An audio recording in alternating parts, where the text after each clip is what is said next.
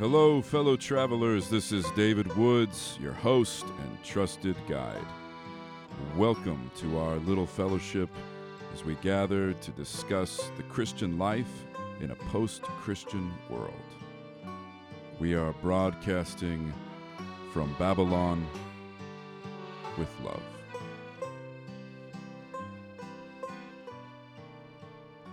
"33 episodes, John. 33 episodes. Impressive, Dave. Yeah, well, A lot of talking, started, man. We started too much talking. I think many would agree. 33 episodes, my friends. You have made it. You have climbed the mountain or just skipped ahead. This is the last podcast we are recording for season 1 From Babylon with Love. 33 episodes. We started in September. We made it all the way to the end of May. That's a full school year right there, and we're going to be taking a break for the summer. But this is the last one. This is the one where we're going to try to dive into all the things and chart some kind of path forward in this particular moment that we find ourselves.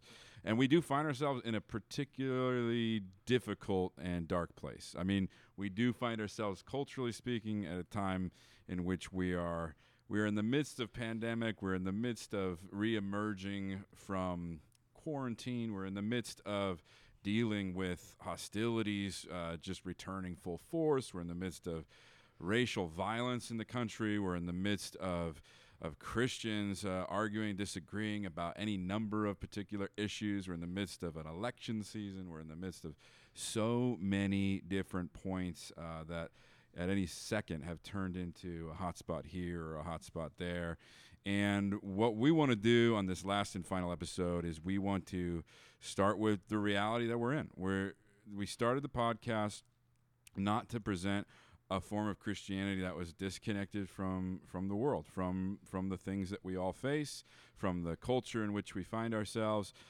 We always wanted to deal with what was at hand. And even though we have a lot of hope, and even though we trust Jesus for every single day, and we know at the end of the day the Lord's plan will win out, we wanted to acknowledge, even by naming the podcast From Babylon with Love, we wanted to acknowledge that we recognize we are in a particularly dark moment in our history.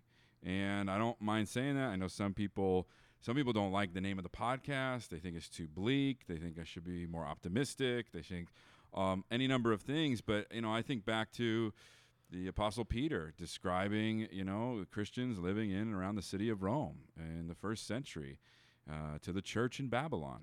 It's never meant that it was impossible to be a Christian, a strong Christian, to find the Lord in a time or in places or amidst a cultural atmosphere that is not for the Lord, that has so much dark stuff in it that it's actually makes it sometimes even more imperative, more obvious that we need to make sure we're trying to think clearly, trying to pray carefully through things, and trying to chart our way forward as the church. And so, that's why we started the thing. So I got no problem facing up to that. And for this last and final episode, John and I wanted to look at a bit of the darkness we find ourselves in. We wanted to kind of try to describe some of the things that we see, and ultimately try to figure out what kind of lessons there are for us in this moment. We don't want to pretend it's better than it is. We don't want to be hopeless. We don't want to say, and so who knows, and we'll just see what happens. We're not fatalistic. We're Christians. So we know that the Lord has not paused in his dealing with us and his development with us or of us as disciples. There are lessons for us at every moment in our lives, no less in this moment of crisis. And so John and I want to tackle that, and we want to kind of look from where we actually are standing right now and see if we can't describe some of the features of this darkness, and see if we can't describe some of the crises that we see, and then see if we can't sort of find our way with the Lord forward to some lessons that we might take from this.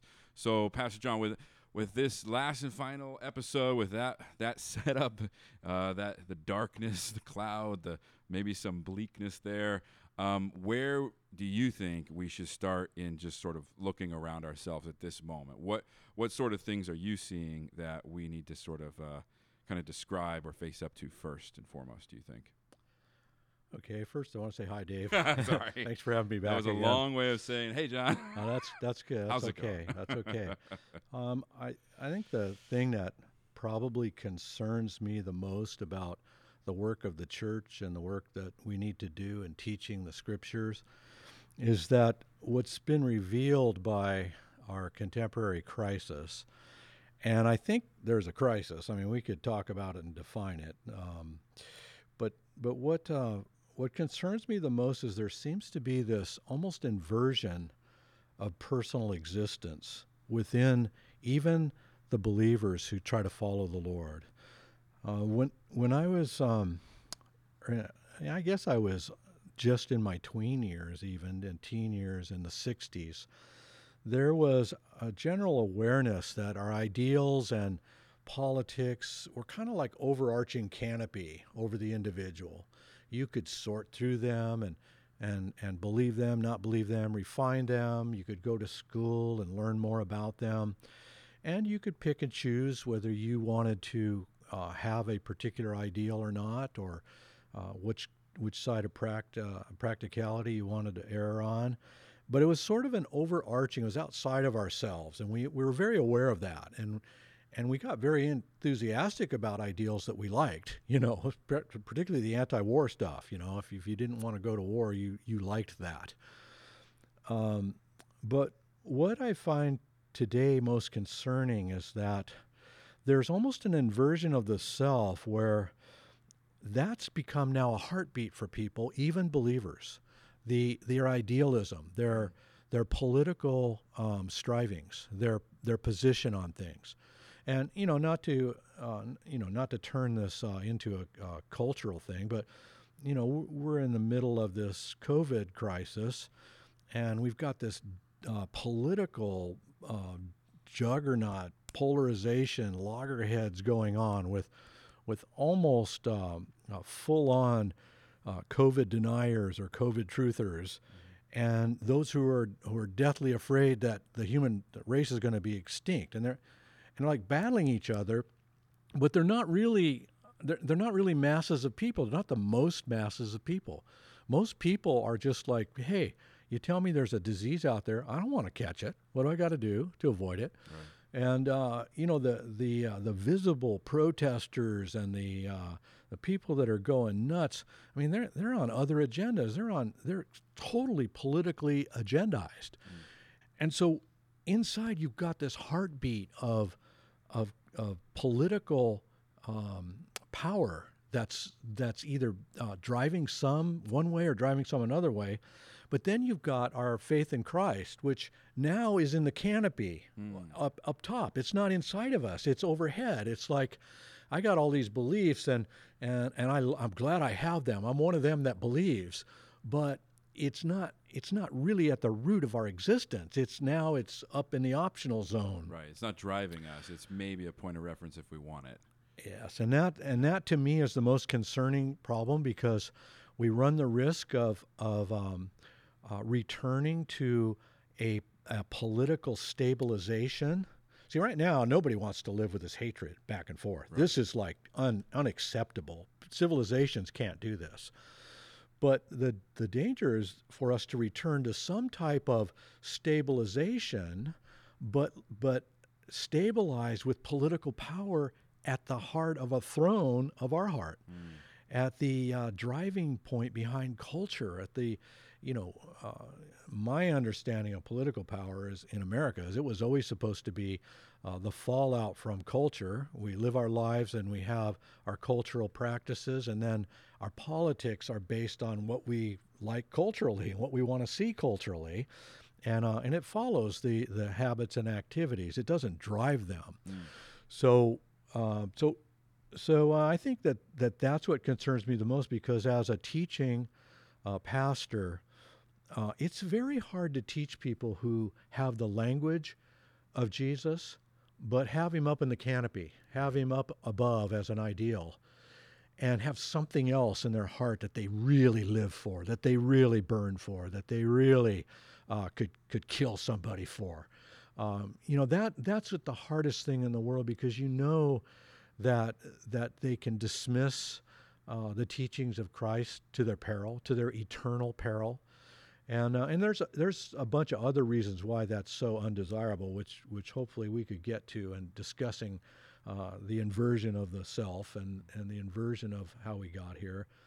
But that's pretty much my biggest concern, that we go forward, we're able to address some of the problems that have been revealed by what's happened. Yeah, well, it's so interesting to me that you're seeing the real danger, or at least a real danger, is where we settle after this moment. And that you're describing us settling in a form of stability that would be based on alternate forms of power than the life of the Spirit and the power of the gospel than the teachings of Jesus. And you're talking in a context in which many people in this country profess Christ, claim to be Christian, claim to walk with Christ, and the danger would be not that. So you're saying on the average person knows that this is a toxic climate. The average person knows this is unlivable. The average person knows that, when you're constantly having to avoid or feeling alienated by family members because of just knockdown, drag out disagreements, that this is not a way of continuing to be, that anyone is like, yay, we should keep doing that. So you're saying one of the more frightening things is if we don't see what has actually been revealed right now, when everything's sort of raw, crackling nerves that are all sparking and everything like this, if we don't see what that actually is, what problems are actually being revealed, then the solution will be even more dangerous, because the solution might be long lasting. The solution may feel like God's in it. The solution may feel like something that we could live in and we could all make a compromise with and we could all settle into.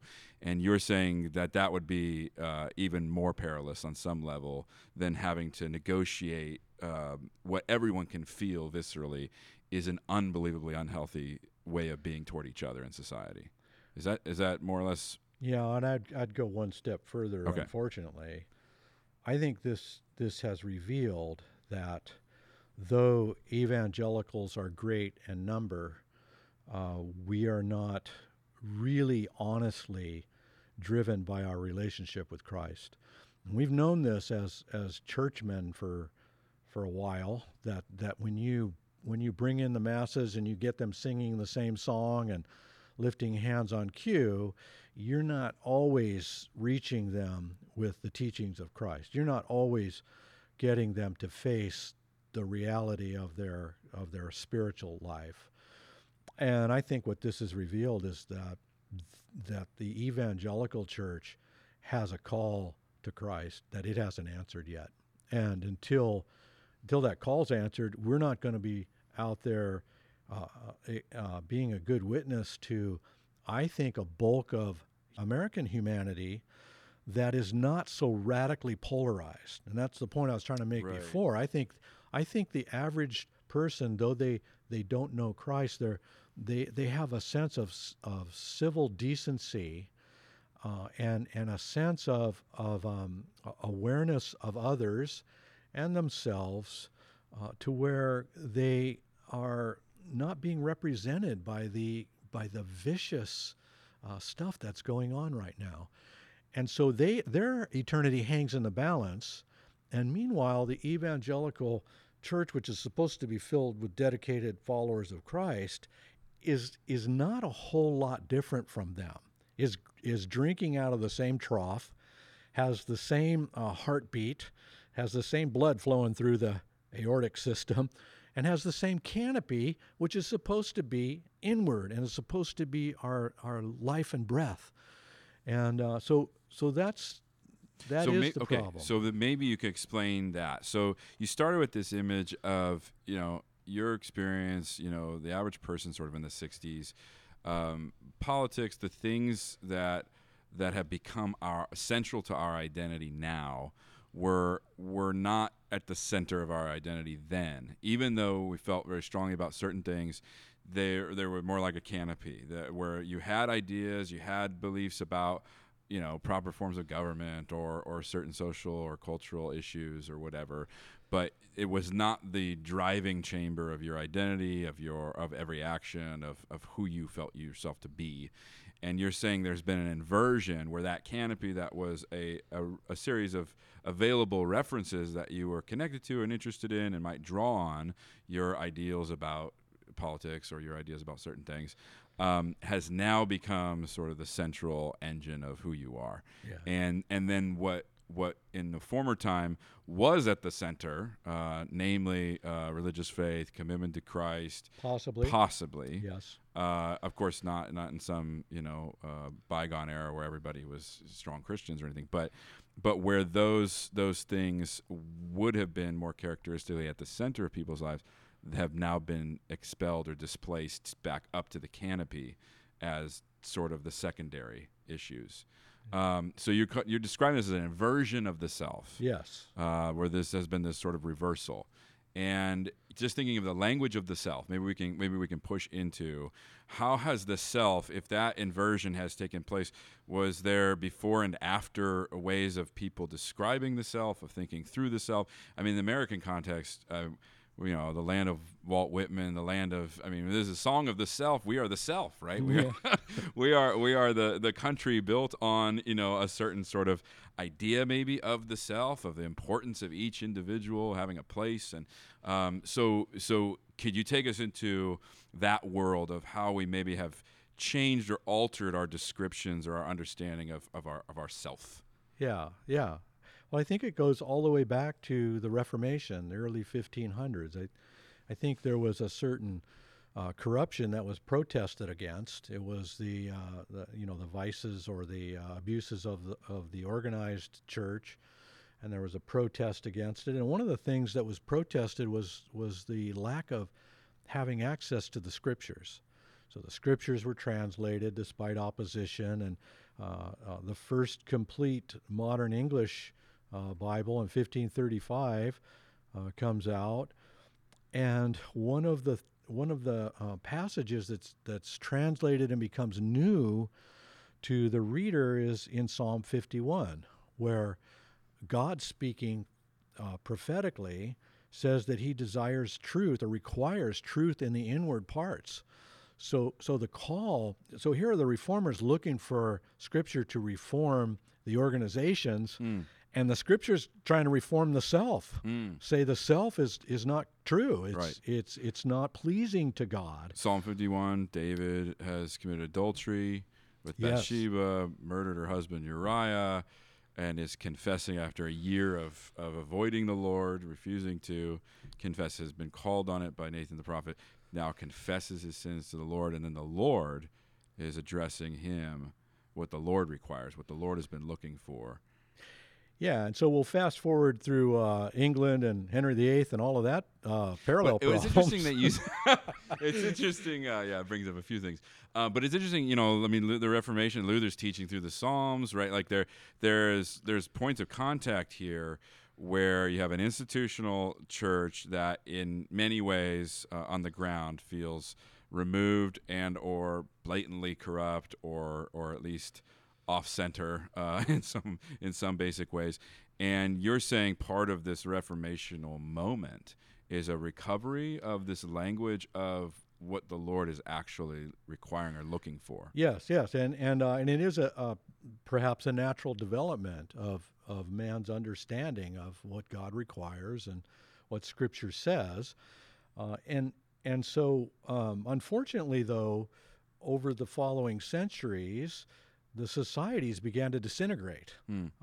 Again, skipping fast forward through Henry VIII and all of that stuff, the societies disintegrate. The self becomes heightened. A group of people get on a boat and come to another land. The sense of self and the importance of self becomes heightened, and it's developing all the time. But then writers like Emerson, transcendentalists, those who could elevate the self beyond even authority under God. Right.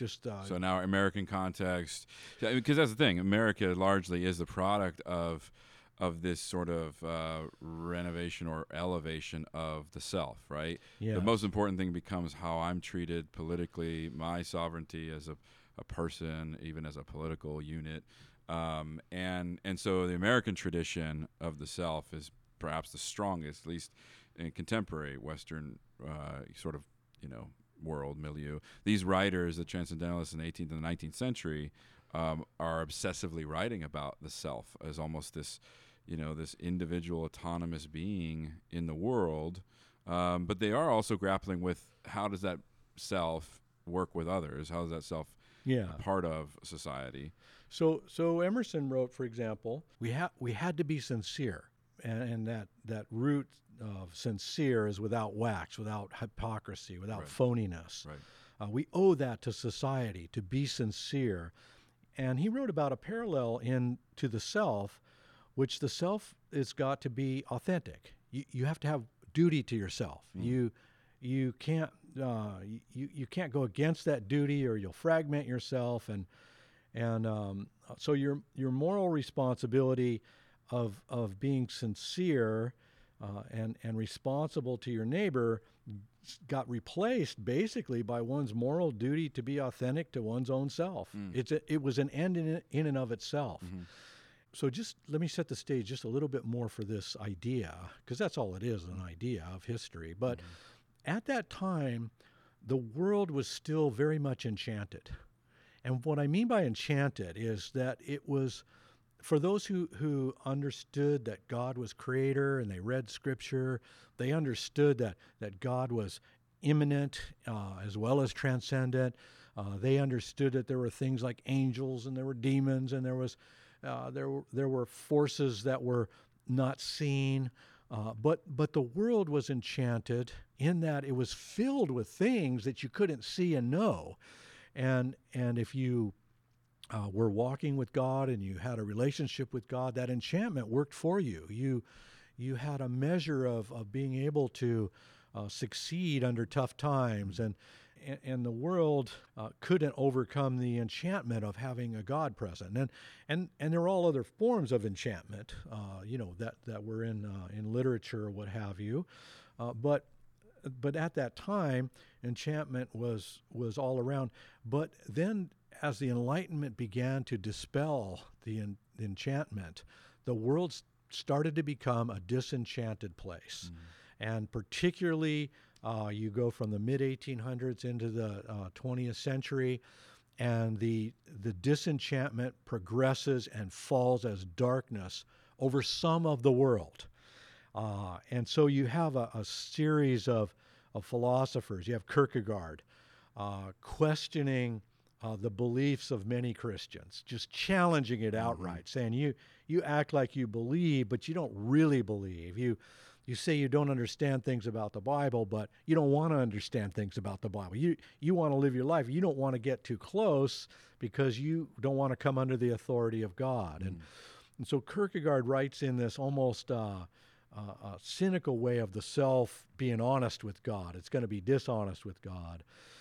Then in the latter half, from 1844 to 1900, you have Nietzsche.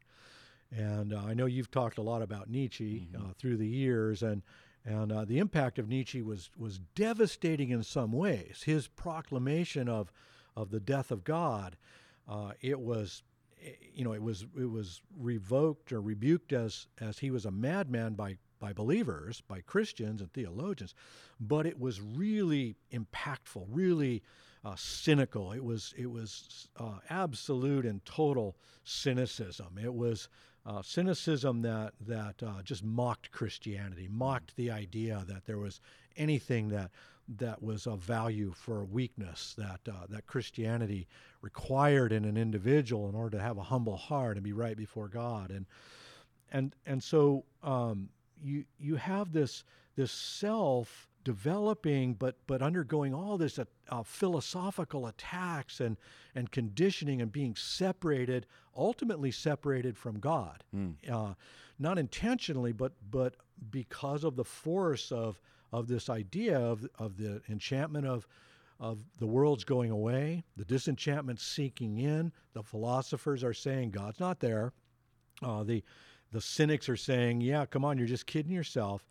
And it gets to the point ultimately where Kierkegaard declares that a human being relates to God, others, and self, but despair happens when a person can only relate to themselves and God's not there anymore.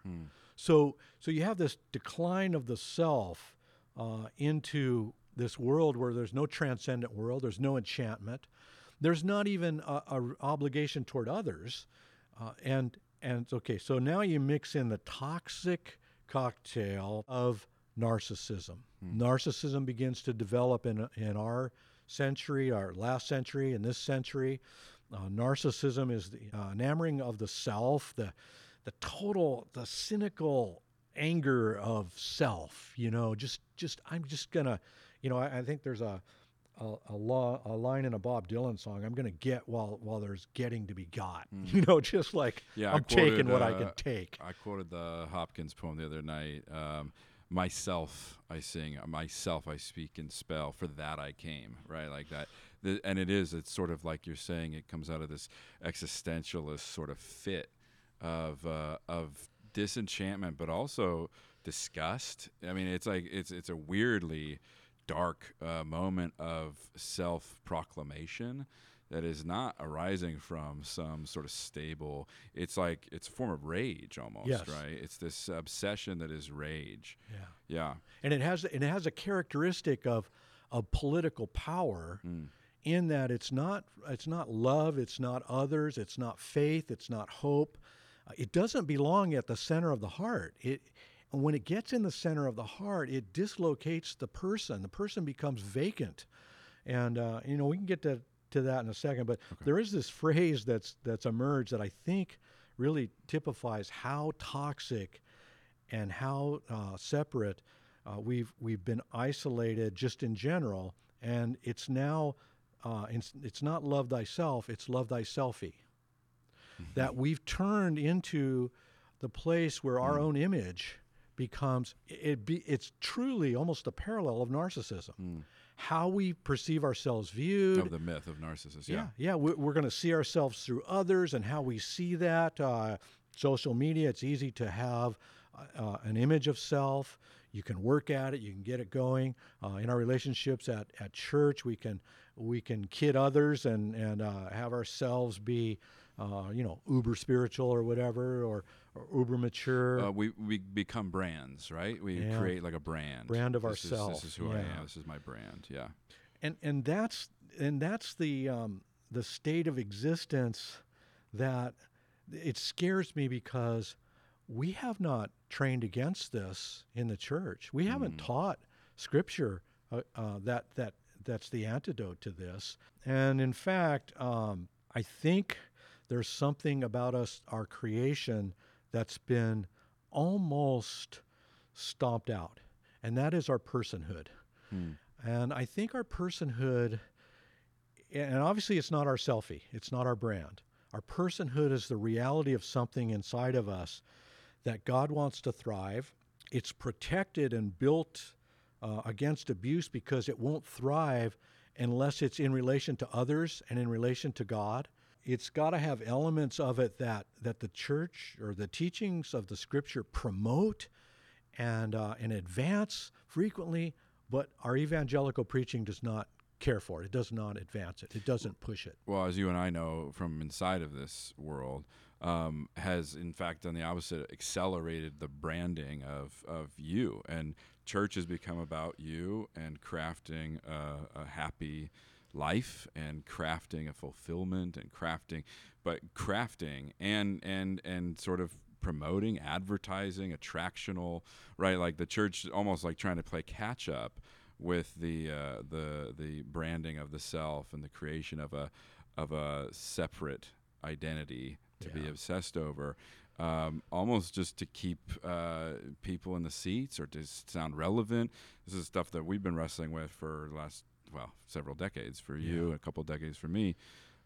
So you're saying the church has not adequately taught or trained or guarded its people against what has now sort of taken the place of personhood, which is this sort of artificial image of who you are. Yes. A self that is not a person. That's not centered properly. It's not centered. It's not directed properly. It's not attached to the things or the people that it's actually attached to. It doesn't acknowledge the attachments to God, doesn't acknowledge the attachments to others in ways that are real or healthy. So you're describing this as a disenchantment. So Yes. the personhood has been sort of vacated. It's been replaced. And if I could do a twist on Descartes' famous phrase, Sure. it's become, I vote, therefore I am. Okay, wow. So you're reconnecting now to how did the political self, because you're saying now, and correct me if I'm wrong,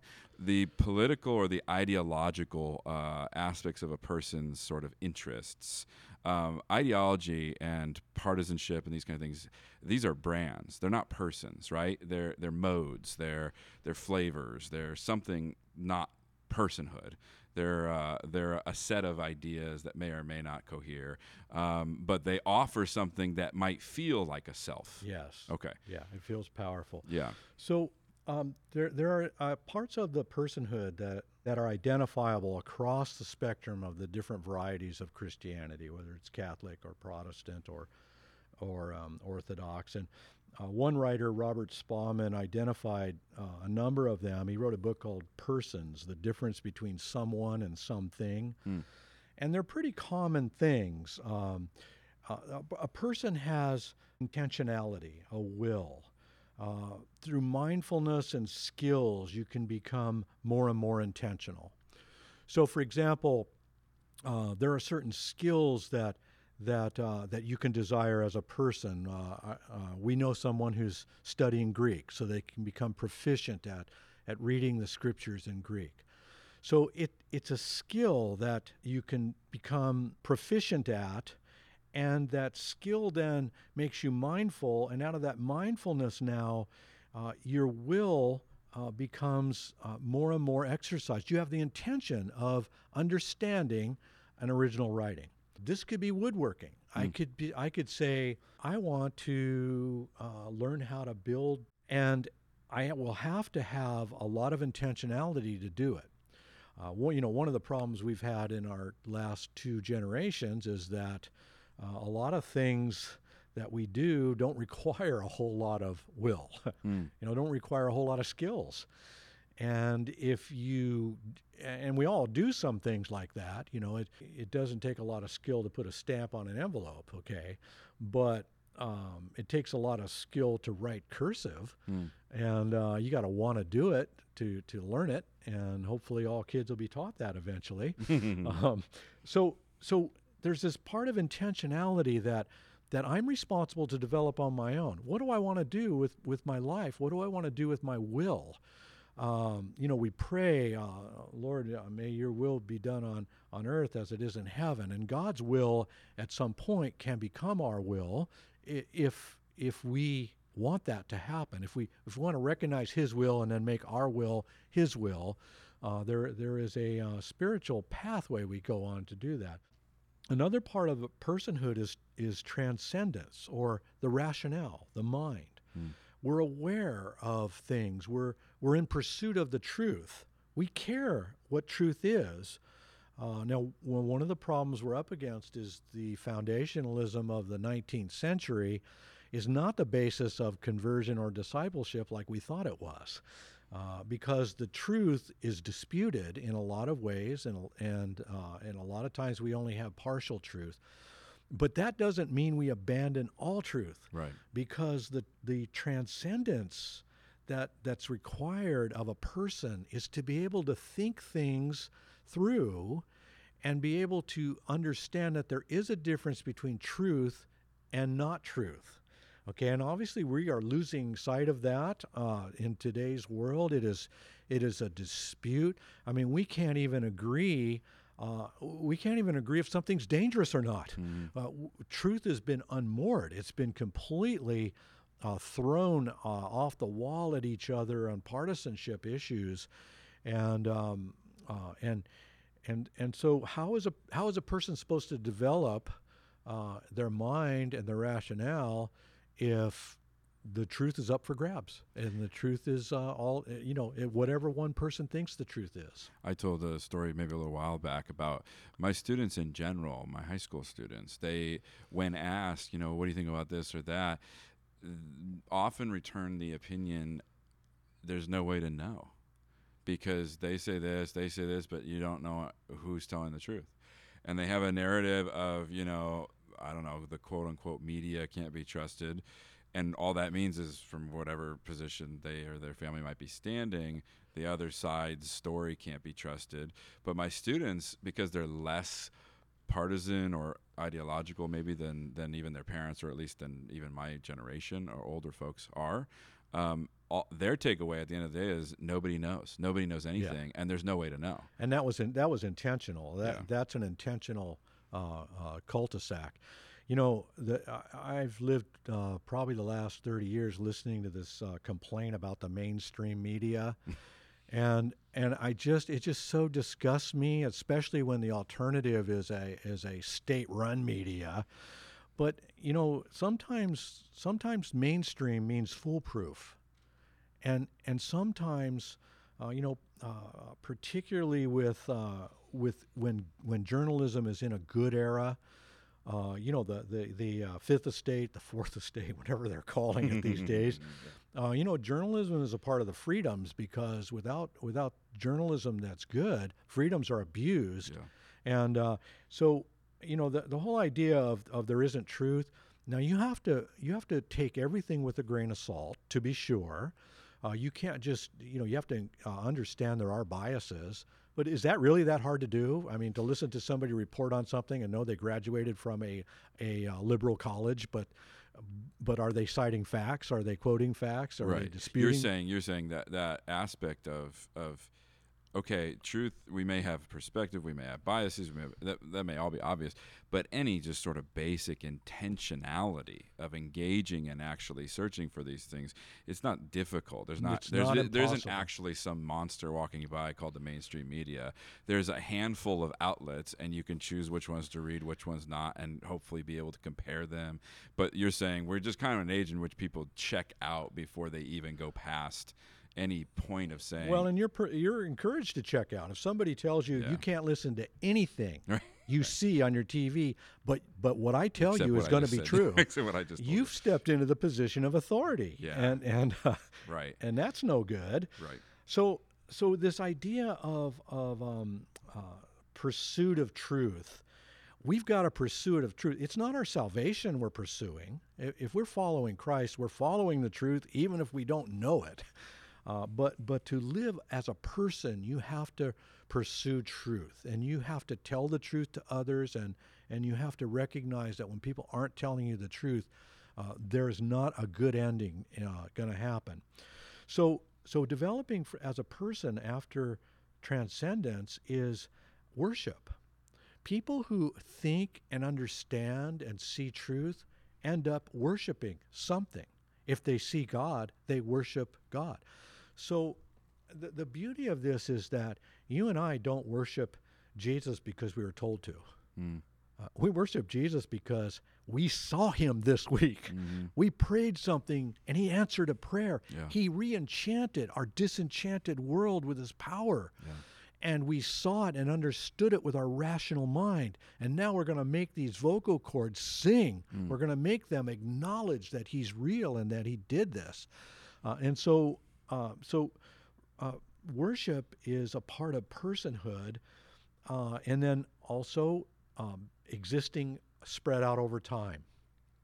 This is a tough one for people to imagine, but if you really want to develop something, a skill that's very difficult, it takes time to develop it.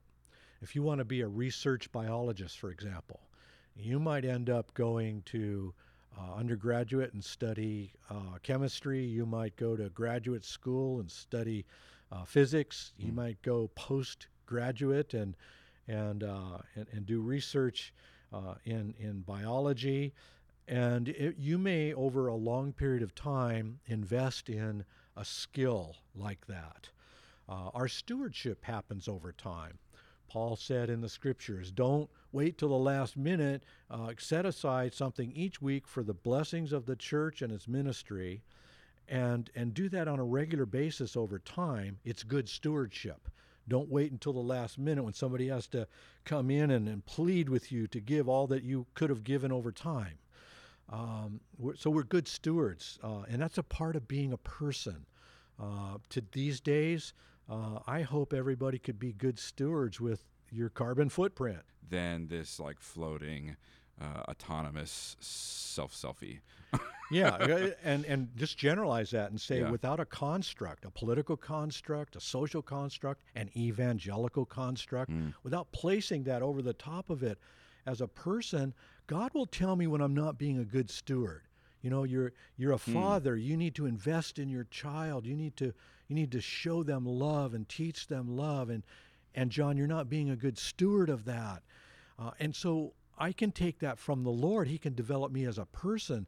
I don't need some idea of Promise Keepers one era and who knows what another era in order to do those things. I can just develop and grow as a father as well as a husband and have good stewardship without constructs all around that put me under the law of those things. Because that's the big challenge, right? You end up volatilely sort of moving from this private, no one tell me what to do, to suddenly absolutely desperately clinging to some sort of construction. Tell me what to do. Tell me what to think. Tell me how to be. Which team am I on? What are we doing today? Big group think modes and things like that. And we're trying to own the fact that the church has sort of excelled at programmatizing discipleship, which ends up short-circuiting actual discipleship. Because you're saying, as human beings, as persons, we've already been placed in a nest of obligations, commitments, responsibilities, relationships that the Lord intends to meet us in. Yes. Those already existing duties and connections we have with the world and with each other. That's where he wants to actually develop. That's where he meets real needs. That's where our desires to be better fathers or a better neighbor or a better friend, coworker, etc. That's where the Lord actually longs to meet with people, rather than this thing where you go to the institutional structure. We tell you what discipleship looks like when you show up. You plug in a couple things where you identify with how we've given you language for certain slogans or certain things. I mean, a little cynical, but even if the intentions were good once upon a time, evangelicalism institutionally has often completely co-opted and then got in the way of actual discipleship being developed. And we just know this from history, just the experience of the last several decades. But you're saying that is also sort of pointing to a problem of a loss of personhood, that we would even be so vulnerable to having, let's say, pastors telling us how to do and what to be and how to vote and how to think and how to view ourselves and how to view everything around us. Something has already been lost that we would even be amenable to that. Yeah, because that's so deep in who we've been created to be. It has to come from our Heavenly Father. We call him Father when we discover who he created us to be. We learn those things. That's learning the will of God from him and not being told it. So we're opening up the scriptures, and the scriptures should lead the individual to want to develop themselves as a person. And we should be seeing signs of that in their understanding of the scripture. We should be helping people see that, instead of giving them this, here's your focus sheet for taking care of your family this week, or whatever. And it should be something that's really coming from God himself, but out of relationship with us. So another facet of this that's interesting to me is that we've totally shifted away from the awareness of our death. We have an awareness that we will die one day, all of us, as part of being a person. Now, you can live in denial of that, but for most of us, we understand we're not going to live beyond a certain point in this life. And one of the losses of personhood is that we live our lives according to a resume. we want ourselves to have skills and abilities and be sellable, and it's kind of connected with this image thing. Brand. And what we should be wanting to do is think about our obituary. What we should be thinking about is, hey, if I'm going to die 20 years from now, what do I want said about me? What do I want to have been known for? Do I want my word to be solid? Do I want my wife to say he was always there for me? Do I want my kids to say he did the best he could? Or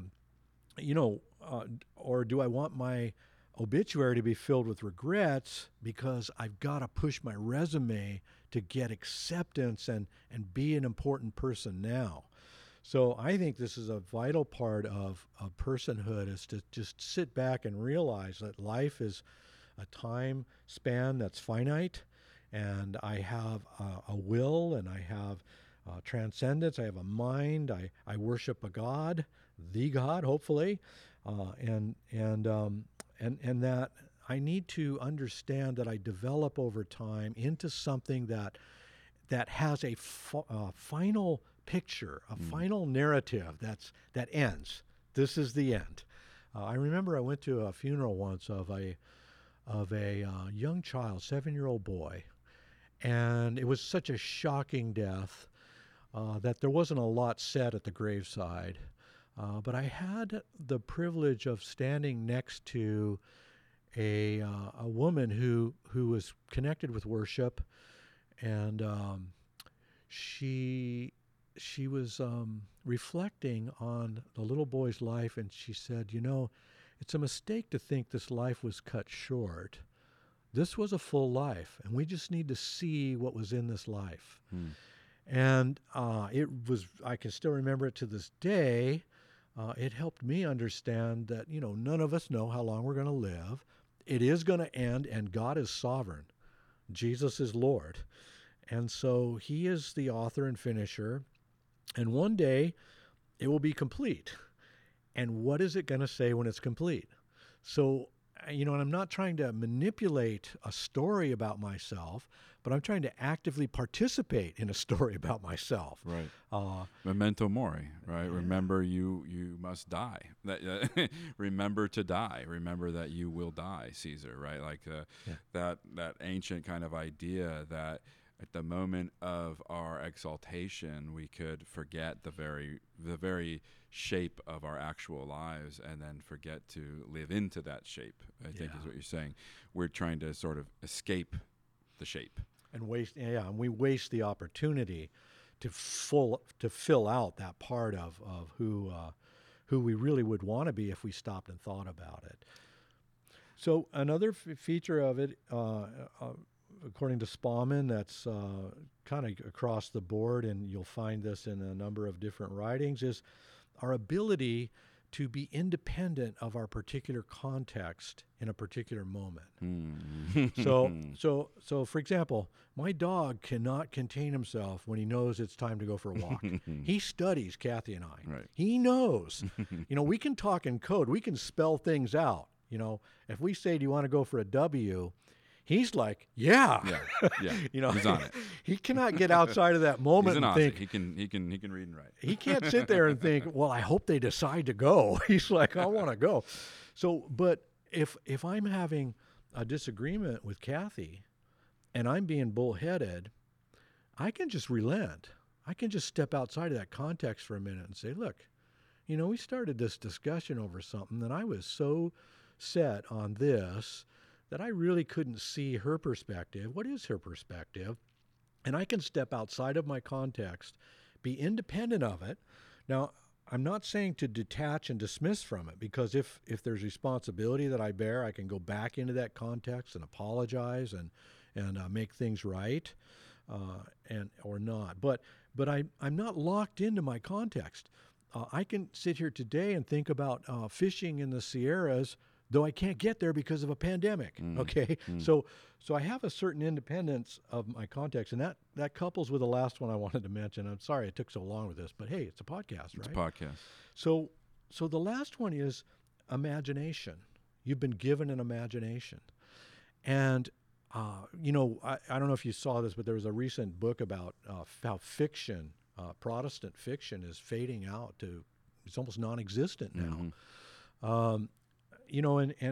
And I think about our imagination. I think about like Chesterton and Lewis, and I think about Tolkien and people that they use the imagination to fire up worlds that we could learn from, and science fiction to great works of literary art or literariness that you know more about than anyone I know. This idea that our imagination now, I think it's needed more than ever because it detaches from that disenchantment.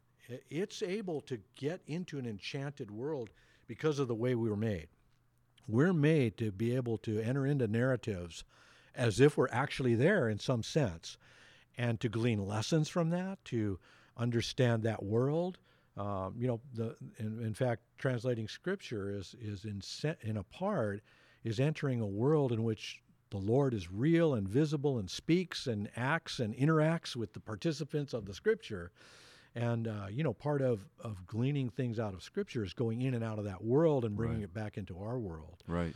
So, yeah, it's interesting you said that about, because what you're saying is if in our present context, in the imminent presentist moment of everything happening all of a sudden right now, if that imminent moment is disenchantment, right? If that's the sort of the imminent frame of our existence, it's not real. Mm-hmm. And that you to access the real, you have to detach from that immediate sort of to use that bullishness in the moment, reactionariness of the self trying to find its position or add to its resume or brand itself more favorably, because the moment itself has been disenchanted, so it has less contact with reality. So to access reality, you need to sort of detach from that disenchanted instance or immediate experience, in order to, as you're saying, to get back in, you have to come out to come back in a way that actually has contact with your personhood instead of yourself, with God instead of your ideologies, et cetera, et cetera. So then how can we bridge then? So from imagination, what is the way to start to work on these things? How do we think through where to go? Thank you so much for joining us today, everybody. If you found any of this interesting, we do hope you will share the podcast, that you will rate us on iTunes with those 5 sweet stars, and that you will subscribe, and that you will tell your friends and your neighbors and your relatives, and your mother Lois, to subscribe. And your sweet, sweet grandmother, old grandmother Eunice. Eunice should definitely subscribe. Until next time, may you live well, think well, and love well. Godspeed.